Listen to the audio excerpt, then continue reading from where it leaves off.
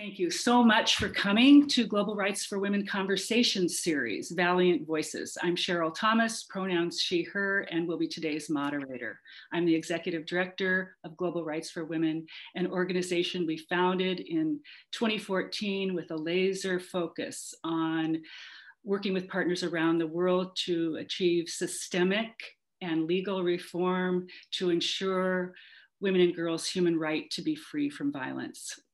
Valiant Voices is a conversation series created by Global Rights for Women just this year during the COVID pandemic. And we feature human rights advocates and survivors addressing injustice and understanding the intersectionality of oppressions and disrupting oppressive systems that cause harm. So the series features the stories of powerful leaders creating change in their communities and around the world. So I'm going to introduce all of our guests right now.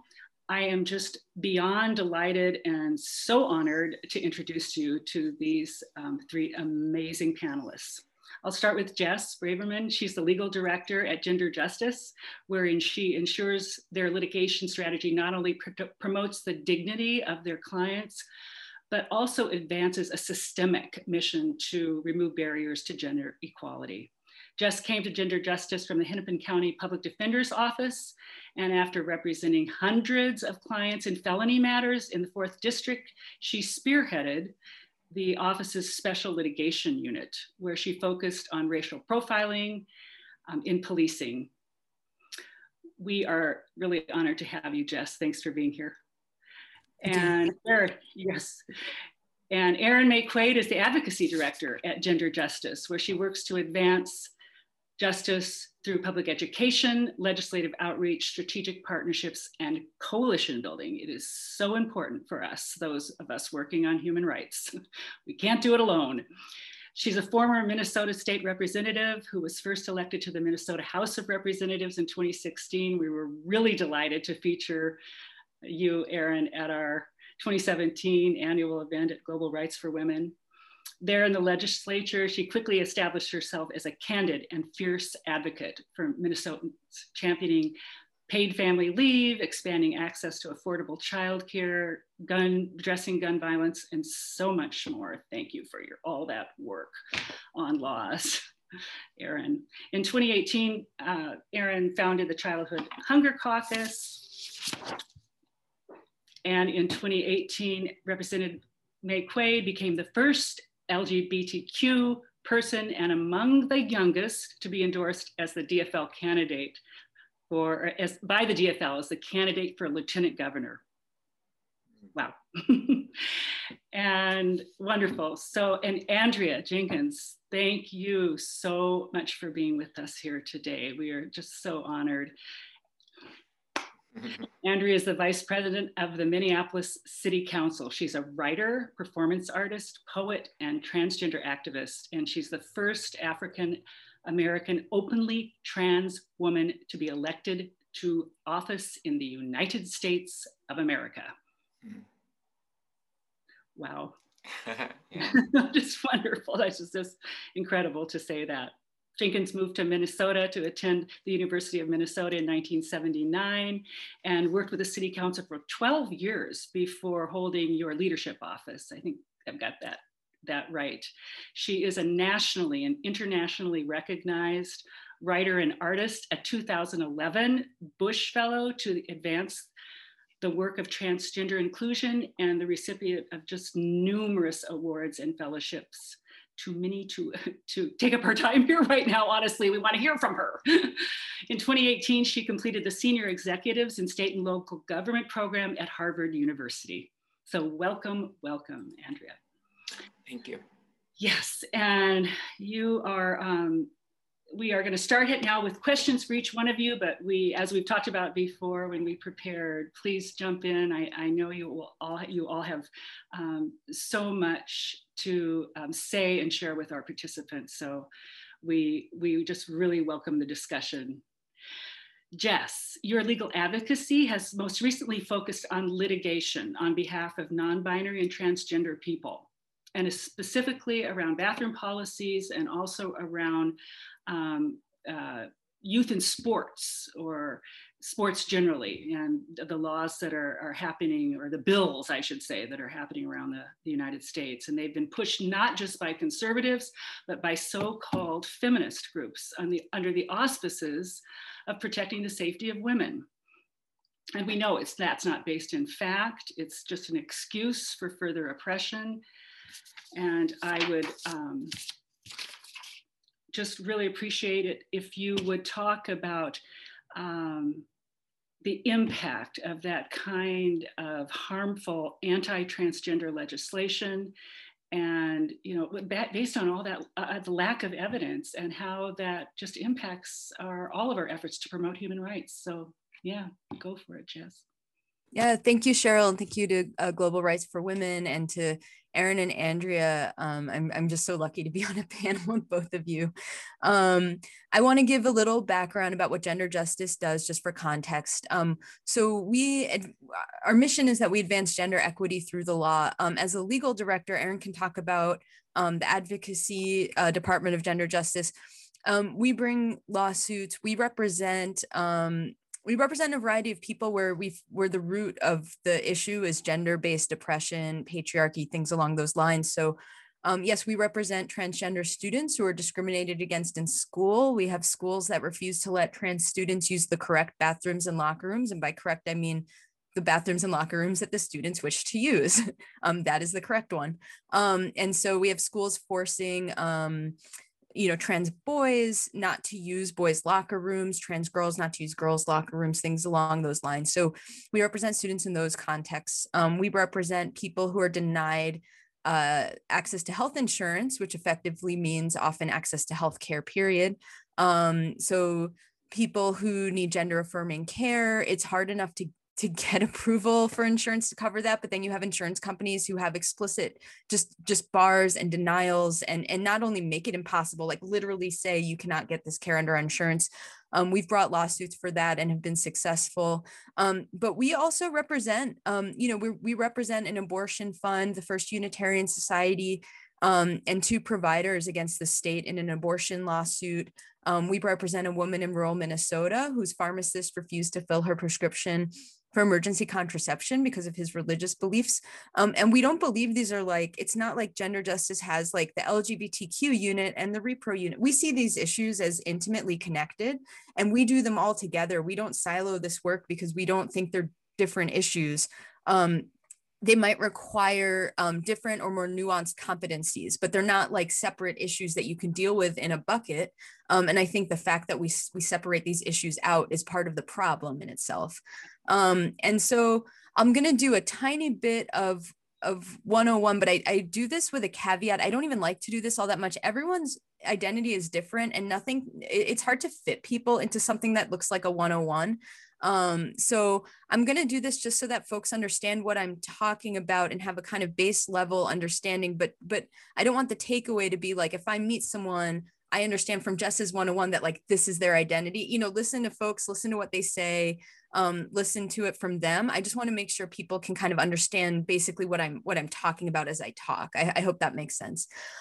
So if I'm talking about, let's say, a trans boy, a trans student who's a boy, that is someone who was assigned male at birth. So doctors assign people on their birth certificate, male or female. And it's based usually on external genitalia and not the host of things that make up someone's sex or gender. There are a lot of things that go into that. And you will hear people say things like, oh, chromosomes, DNA, you really cannot reduce sex and gender to these things. And that's not just me being fanciful, the scientists, doctors, we're going to talk a little bit about the different organizations that fully support this and have more nuanced views on sex and gender. But usually your sex assigned at birth is usually often based on external genitalia. So when I was born, doctor looked at my external genitalia, put an F on my birth certificate, right? Assigned female at birth. But a lot of people don't identify with that. And you might have someone who identifies as a transgender boy. He identifies as a boy, regardless of what that sex assigned at birth was on the birth certificate. And so I hope that's just helpful. And then there's transitions. Different people transition differently, and it's not a hierarchy of transitions. Some people socially transition, right? So you might base your clothes, your hair, your appearance, your name, all these things on what works for you in terms of how you want people to address you, to see you, that sort of thing. But again, this is oversimplifying it. Medical transition is you might take hormones, or others have surgeries, right? That's often what we refer to as medical transitions. And the last caveat, again, grain of salt, different people's life experiences can't really be reduced to a 101. So across the country right now, we're seeing attacks in state legislatures targeting transgender youth. And I want to talk about these bills, who's pushing them, what their goals are, and all of that. But I first just want to make sure that we're clear on something. Transgender youth are being painted as like a new fad. We're hearing phrases like rapid onset gender dysphoria, experimental treatment. And I just want to be clear, like, just because something sounds new to someone doesn't mean it is new. Transgender youth are not new. Medical care for transgender youth is not experimental or new or like something doctors are unsure of. Transgender youth and transgender people have been around for a very, very long time. And I do a little bit of a disservice. Can I say since the beginning of time, Jess? Yeah, absolutely. And right, it's all a construct, right? And there's people who could do a much better job than me in talking about the impact of like colonialism in really cementing these, male, female gender roles. But yeah, thank you, Andrea. Absolutely. Like it's people have lived their lives, and then what's happened is like people have come along and categorized people, and it doesn't work. And gender goes in and out too. I mean, many times they haven't been so oppressed as we're experiencing right now. Would you say that, Jess? Yeah, I mean, it depends, right? It depends where you're talking about, who you're talking about, and I absolutely encourage Andrea and Erin to continue to jump in, like if. Yeah, please. Yeah, I mean, no, there are many communities and societies throughout the world that have been and continue to be very inclusive of trans and gender nonconforming identities. And those people play a really important role in many societies. Yeah. And then there's the extreme where we have 69 countries in the world that now criminalize same-sex relations or other forms of gender expression, and 7 that provide the death penalty for that. That's real. Yeah. And we're I'm definitely gonna mention too, like how this is seeping into the human rights conversation specifically too. In the context of the UN and other places like that. But so just because something sounds new to you doesn't mean it is new. Transgender, thank you, Andrea. Transgender people are not new. Transgender youth are not new. Rapid onset gender dysphoria is not a real medical phrase. It's pushed by people who have books to sell, right? I remember when I came out in the 90s as gay, and everyone was like, it's a phase, or it's a fad, or it's a, okay, well, I'm still gay. I don't know what to tell you. It's kind of like the satanic panic, it's this thing that people have heard one person's life story, 2 people's life stories, and decided like, I'm going to create a whole like world and narrative around this.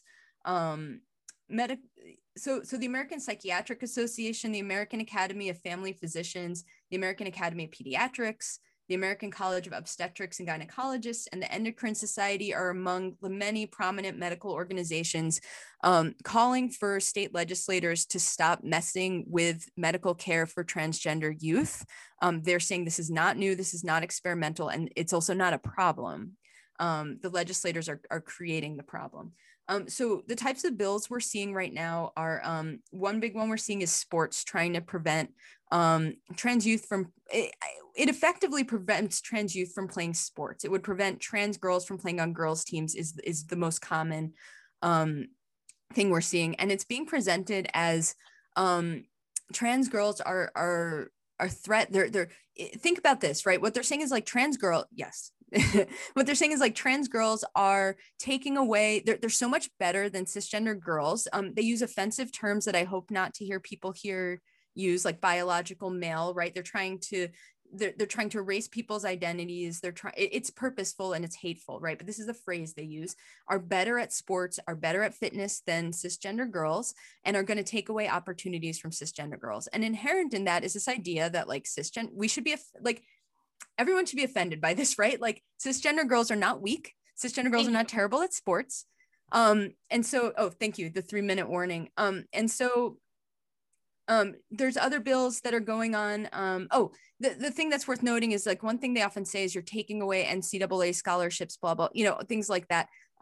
Transgender girls, it's really hard for them to get NCAA scholarships. These are they're not merit-based and they're not need-based. They're based on like coaches doing recruiting, right? And so the question is, who is a coach going to recruit? Coaches are unfortunately not recruiting transgender girl athletes. And despite the fact that we've had trans inclusion in the Olympics, the NCAA, Minnesota High School League, right? Trans inclusion in sports is not new, but it's being painted as a new thing that's going to tear apart women's sports. But we know from experience that has not happened. It will not happen. And even if it did, it's not an excuse to be discriminatory. It means we probably need to change how we do sports. We see a bill is making it a felony to provide gender affirming care for youth, calling any parent who gets gender affirming care for their child a child abuser, and forcing them to go through CPS proceedings.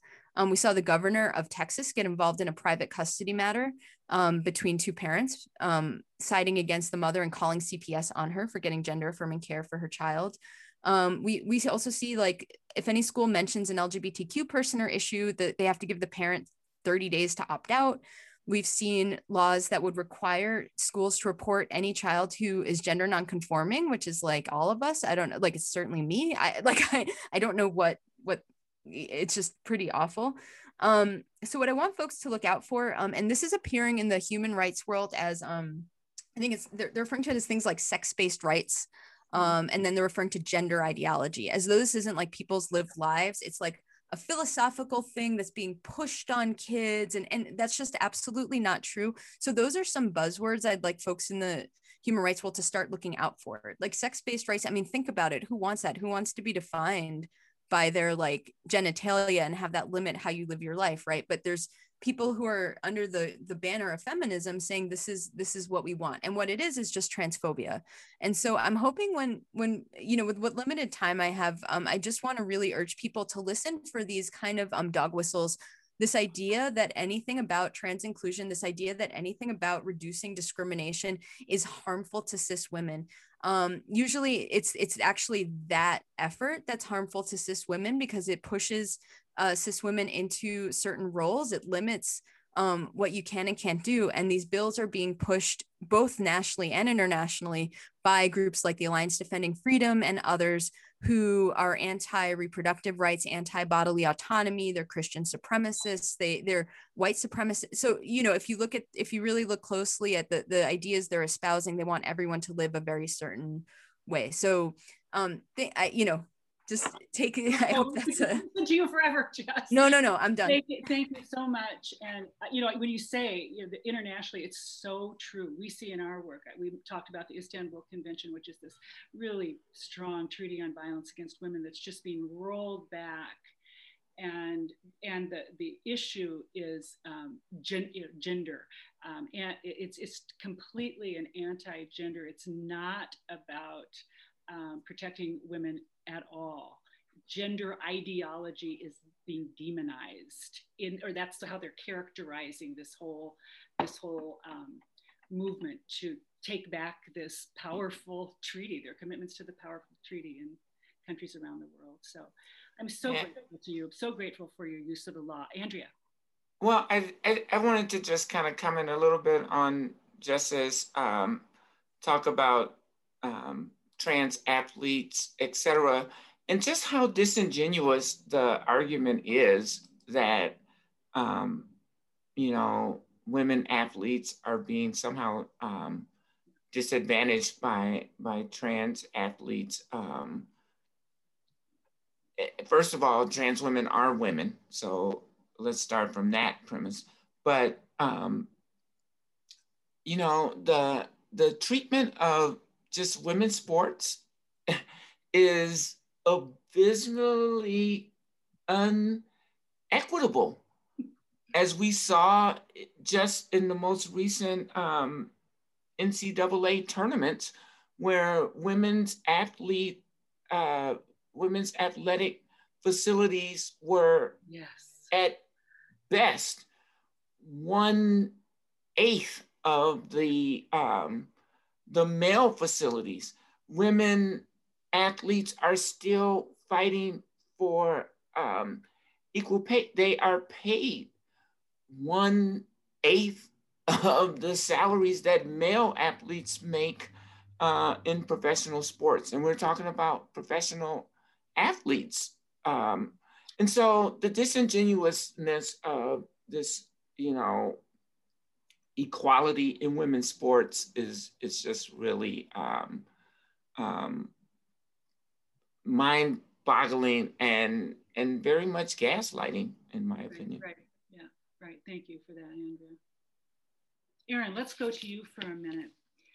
You've been such a strong proponent of body autonomy and reproductive justice and a framework developed by Black women with the 4 principles: the right to have a child, the right not to have a child, the right to raise children in safe and thriving communities, gender freedom, and bodily autonomy. Talk about how, please, Erin, one's own reproductive destiny is so directly linked to the conditions in a community, and how it's so key to the liberation of women. Absolutely. And the conversation we were just having about trans inclusion in sports is certainly tied to reproductive justice. And so, reproductive justice is an organizing framework that arose from Black women in the 90s who actually had returned from a conference in the international human rights conference in Cairo, and they were working on centering a human rights concept and bringing in the human rights framework to expand kind of how we think about reproductive rights. So reproductive justice rights splices reproductive rights and social justice together. And it analyzes the ability of a person to determine their own reproductive destiny and how that's linked directly to the conditions of their community. And it makes it so that, the way we talk about abortion sometimes is like about choice, right? I'm pro-choice, my body, my choice. And that really, that false narrative offers up abortion access as like an equal and opposite choice to carrying, determining, giving birth. And one of the things that reproductive justice does is it de-isolates, it de-silos abortion from the broader movement for justice. We know that you cannot decide to become a parent or not, or be a parent or not become a parent, or live in safe and thriving and sustainable communities, or have gender freedom and bodily autonomy if you can't decide to not have a child, if you can't decide to have a child, if you cannot live freely as who you are. And so, we know that queer, trans, BIPOC people have been living reproductive justice for much longer than the term has been around, certainly. But this organizing framework has, it started in the 90s and then grew throughout Sister Song. And so we at Gender Justice, we advance gender equity through the law. And one of the things that we are continuing to do in Minnesota is, we're suing the state right now to remove the abortion restrictions that exist in law. We're also working on trans inclusion in sports. And those two things are both reproductive justice. And the opponents are the same, right? The same people who are pushing to restrict access to abortion care and all reproductive health care, to force people to carry, a child to term and give birth, which is state violence, right? And one of the principles of reproductive justice is to live free from violence in your communities, both from the state and individual. And so when we think about the murder of George Floyd, or the killing of Dante Wright, or, Ma'Khia Bryant, and, on and on and on, right? We can continue to name names literally every day. That is violence from the state. And part of reproductive justice means we get to live free from violence from the state. But we, so we're doing work in abortion rights, but we're also doing work in trans inclusion in sports, because we know that this like biological essentialism, the classifying of who is and isn't a real woman, who gets to make decisions about their own bodies, who gets to dress and look and act the way that they are, is highly, highly regulated and oppressed by the same people. And I do just want to note too, that when we're talking about both when it comes to reproductive justice and when we're talking about trans inclusion and community, there is always a racial overtone to that, right? The Venn diagram of anti-abortion extremists and white supremacists is basically a full circle. And you will find that same ideology and you will find that same racial overtone when you hear people talk about trans women athletes, right? Black women and brown women are used to be calling not feminine and not real women and cheating at sports or like being too good, right? And so again, it just is all tied together. And sometimes, sometimes it's so tied together in my mind that I'm like jumping from thing to thing, but it is all reproductive justice. And so we cannot have liberation. We cannot live freely in this world until we achieve full reproductive justice. And that includes the ability to have a child, not have a child, raise children, and live freely in safe and sustainable communities and have gender freedom and bodily autonomy. Beautiful. Thank you so much, Erin. The thinking that you guys at Gender Justice are doing on this, I really believe from my experience is just huge leadership that you're offering Minnesota and the United States and the world. So I'm so grateful to listen to you. Thank you. Now I want to just say quickly before we go on to Andrea with a question that we are putting resources in the chat, and there's terminology that's explained because we just don't have the time we'd love to have. But please do put your questions in the chat also as you think of them. And we're going to move on. Andrea, you have been a spectacular leader as both an artist and a politician. What a fabulous combination that is. And thanks to people like yourself, you're raising awareness and achieving significant political victories, and transgender voices are being heard. Yet transgender people, especially trans women of color, continue to face such blatant discrimination and high levels of violence, really disproportionate violence, as they navigate all the multiple systems of oppression in health and economics and safety and civil rights that we've been talking about. So just quickly, I'd like to share some statistics with our audience today from the US Transgender Survey. 47% of trans women of color have lost a job due to bias. That statistic is 27% for trans people overall. An appalling statistic in and of itself. 49% of trans women of color have been evicted and denied housing. 48% have experienced intimate partner violence. And 1 in 4 avoided staying in a shelter due to fears of being mistreated for being transgender. Not an unrealistic fear, given that 74% have experienced mistreatment. All of these rates are close to quadruple that of the general population. And we know, all of us know in this work, that statistics about violence are almost always underreported, and because of fear and safety and shame and all these things that we know. So we've heard from Jess and Erin that there's a lot of work to do to protect the rights and safety of non-binary and transgender people. And I want to hear from you now. Andrea, please, what are your priorities in the work you are doing? And talk to our audience, please, about how we can advocate for equality and ensure the rights of our transgender neighbors, coworkers, friends, family. Thank you, Andrea. Yeah, thank you so much, Cheryl, and to the Global Rights for Women organization, as well as, just so honored to be on this panel with Erin and Jess from Gender Justice, and really the frame that Gender Justice puts on gender rights. It does not exclude or separate, as Jess mentioned early on in their comments. We have a trans sort of department over here, and then all our other gender work happens over here.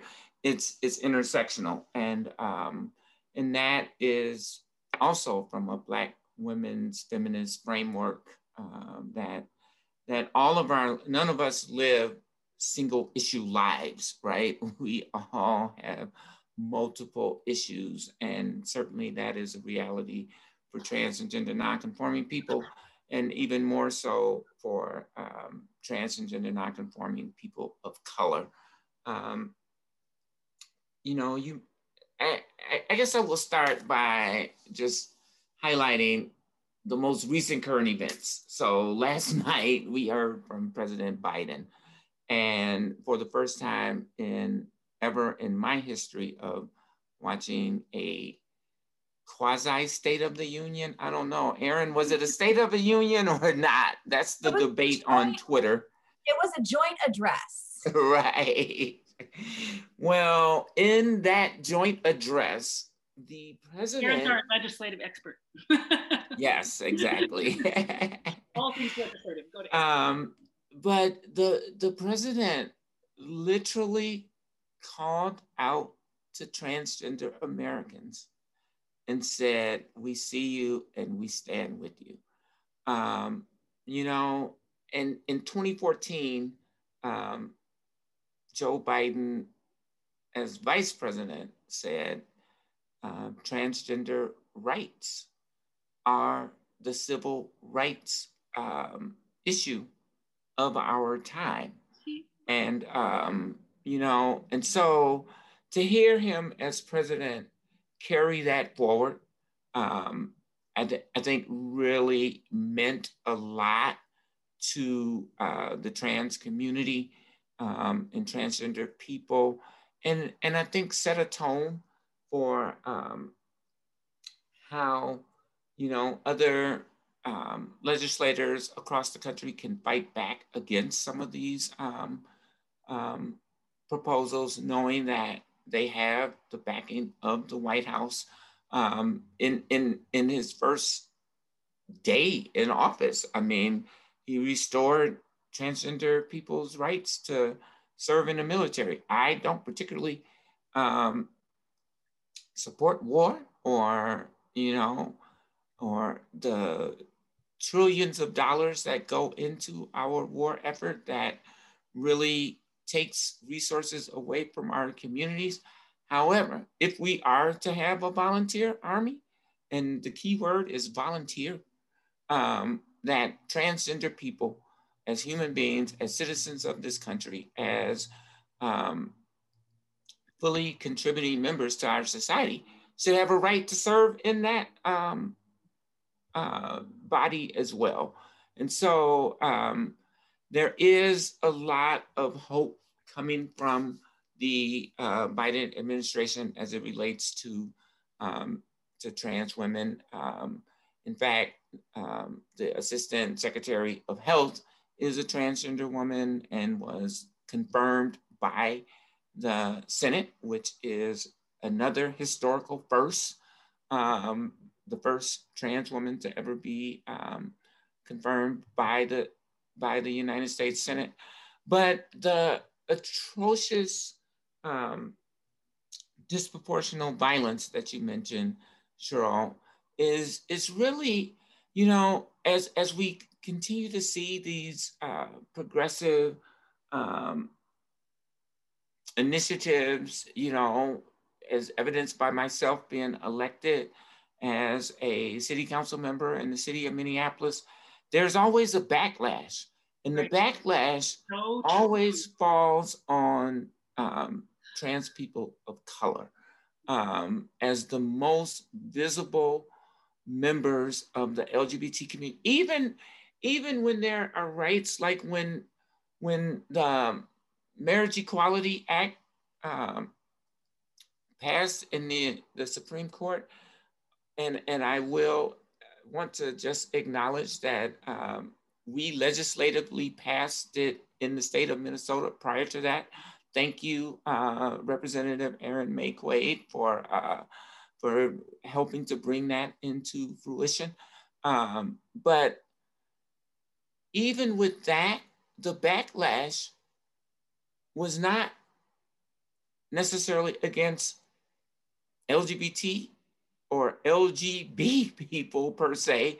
It was trans women of color who really took the brunt of the backlash. And that is always, because Say more about that, would you, Andrea?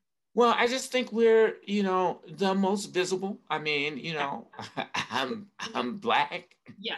I'm 6'2", which is kind of a reality for a lot of trans and gender nonconforming women, and so we really stand out, and then are more susceptible. The the issues the statistics that you talked about around housing, around employment, around access to education, those again are related with race, right? And so Black and brown people, undocumented people are already experiencing inequities in our culture and society. And then you layer on gender nonconformity or a different gender identity than what was assigned at birth. And people have even more burdens on there and become more susceptible to the violence. I really absolutely believe that that housing, access to housing, access to employment are the main reasons why trans and gender nonconforming women of color are suffering from so much violence, which is why my work is around really trying to create housing opportunities, stable housing opportunities, and job training opportunities for trans and gender nonconforming people. And so I've been working with the Minnesota Transgender Health Coalition to build and create housing opportunities for trans and gender nonconforming people. I'm working with our training and employment division at the city of Minneapolis to create and develop trans-specific job training opportunities because those just do not exist in our community. They do in other communities, Washington, D.C., Los Angeles, San Francisco. They all do a really great job at addressing some of those issues. And so we need to bring that to the forefront here in Minneapolis. We do have, I was, in my many years of working in City Hall, as you noted, Cheryl, we were able to 8 years ago start the Transgender Equity Summit, which is a community event aimed specifically at the trans and gender nonconforming community throughout the state, to really talk about what resources are available to provide support, to provide networking opportunities and community building opportunities. One of the challenges with trans and gender nonconforming people is that they are really isolated in many ways. And that has changed over time as the popularity of the internet and social media has grown. But still, there is a lot of isolation, particularly in rural communities. And so this Trans Equity Summit is an opportunity for people to come together and learn from other trans and gender nonconforming people. It's also an opportunity for allies to get involved and understand some of the issues and pressures that are impacting the trans and gender nonconforming communities. We try to host a job fair in conjunction with that event. And Gender Justice has been a co-sponsor of the Transgender Equity Summit in the past. So I definitely want to say thank you and look forward to a continuing relationship in that regard. And hopefully we can include the global rights for women in sponsorship of that work as well. And so, I see in the chat, the project that I was able to initiate at the University of Minnesota, and that I'm really proud of. It's probably one of the proudest things I've done in my life. And, that's, right up there with being elected to represent my community in these most pressing and dire times to be an elected official right now. It's a really tough job. Oh, but I can imagine. But talking to 198 gender nonconforming, transgender, gender fluid, gender fabulous, gender creative, gender expressive people was the highlight of my life thus far. And being able to hear those stories was an honor, but not only to hear them, but to document them and then preserve them at the University of Minnesota for generations to come, to be able to access those stories, those true to life stories of the, Jess, you talked about how diverse the trans community is. This project represents that diversity fully. In terms of ethnic diversity, it was over 55% people of color, which is unheard of in, almost any kind of survey work that happens. But, we had disabled trans people. We had ages ranging from 18 to 93. Somali trans people, undocumented trans identified people. So the diversity of that project and the diversity of thought that was captured in that project is a resource that I will continue to be proud of for years to come. Thank you for that, Andrea. If we want to take some questions, we have to stop here. So huge thanks to you, Andrea. For not only your being here with us today, but also just the incredible work you've done. Thank you so much. You're very welcome. I just want to say one quick thing. Just the human right to self-identification, just in the integrity of all peoples. When we're oppressing, if we can lift the oppressions of the most marginalized, it will lift all of us. Absolutely. This way, I think this is the power of the work that you're all doing, and I'm so grateful. Yeah, thank you all. We have some nice comments in the chat about being a fantastic panel. There's a great question, Jess and Erin. How does gender justice share its lessons learned and expertise with those in other countries? Like this. Like this.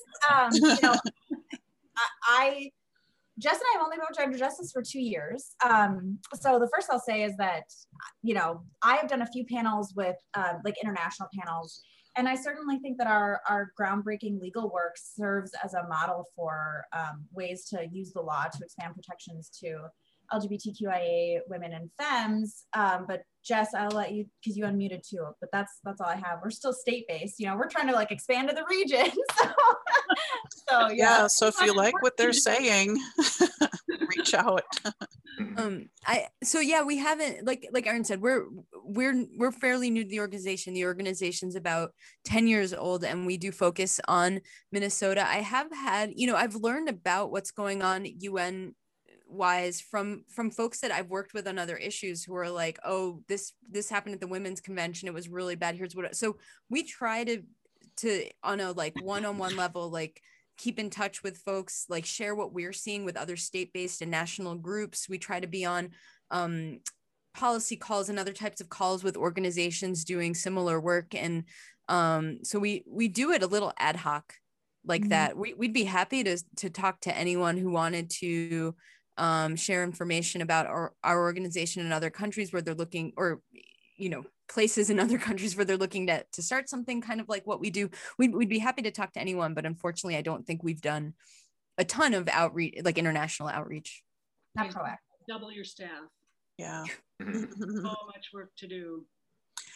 Well, we're definitely at the end of our time, and I wish we could take more questions. I know that we have a special treat from Andrea, so Cheryl. Yes, yes. So we're just so grateful, as I said before. I don't want to go on and on, but I just can't tell you how grateful we are, and all to all our participants for being here. And I also want to thank my colleagues Pat and Nazva Wazirzadeh for all their work in making sure these things go smoothly for us with our Valiant Voices conversation series. There's lots of links in the chat. You can Google gender justice, support Andrea, support Global Rights for Women. Your contribution to us contributes to advocates working around the globe, centering survivors' voices as a means to achieve systemic and legal change on violence against women and girls. And now Andrea is going to share with us a poem. Thank you, Cheryl. Thank you so much. And before I jump into the poem, I do want to just answer a question in the chat about the benefits of racial equity assessment tools. Yes, they work. At the City of Minneapolis, we use a racial equity impact assessment to be completed for every decision that we make. Every dollar that we spend. I think they are fabulous, and I think every organization should be using it as they're making decisions about how resources are distributed in their communities. The poem I'm going to share is called A Requiem for the Queers, or Why We Wear the Color Purple. It is from my book titled The T Is Not Silent, which is available on Amazon. And A Requiem for the Queers, or Why We Wear the Color Purple. We wear purple because all queers deserve a royal crown. Because it speaks volumes to those who claim they are colorblind, and it connects us to an ancient cultural legacy. We wear purple because Marsha P. Johnson and Sylvia Rivera, two stars, street transvestite action revolutionaries, wore purple when they marched at Stonewall. We wear purple for all the queers who died on June 24th, 1973 in New Orleans when a bigoted homophobe sprayed Ronzanol lighter fluid on the stairs and tossed the match, and the ensuing flames traveled to the upstairs lounge, killing 32 people just 4 years after Stonewall. We wear purple for all the queer and questioning youth that will sleep under a bridge or trade sex for a place to stay tonight. We wear purple for the indigenous two-spirit people representing our struggle on the daily. We wear purple because radical women of color feminism shapes our mindset and thought process, offering critical resistance to the prison industrial complex, male patriarchy, and religious subjugation. We wear purple because we have to rewrite the narrative of what is and who is a woman. We wear purple because the intersections of race, class, gender, and sexuality is the street we live on, and we can't move even if we wanted to. We have to act against what is considered normal. All of y'all can go out and get married now, but I can't even vote because my ID does not match up to the person standing in the ballot box. All of y'all can go out and get married now, but I still have to suffer a urinary tract infection because I can't go to the bathroom in some public spaces. All of y'all can go and get married now, but Cece McDonald was locked up in the men's prison at the St. Cloud Correctional Facility for defending herself from racist, transphobic, and homophobic attacks, while George Zimmerman, who murdered Trayvon Martin, is still walking around a free man with his gun in his waistband. All of y'all can go and get married now.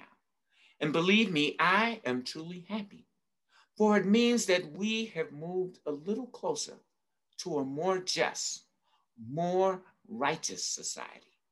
But we still have a long way to go. The personal is political. We wear purple for Miss Major and the Transgender Intersex Justice Project. My homegirl from Chicago who marched at Stonewall too, and is still putting in revolutionary work for the trans brothers and trans sisters on lockdown. We wear purple for Leslie Feinberg and Kate Bornstein, two transgender warriors. We will never forget what they taught us about who we are and what we are, and how beauty is our birthright too.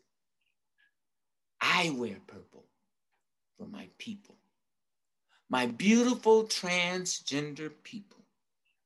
And what if love was the most powerful word in the ethos?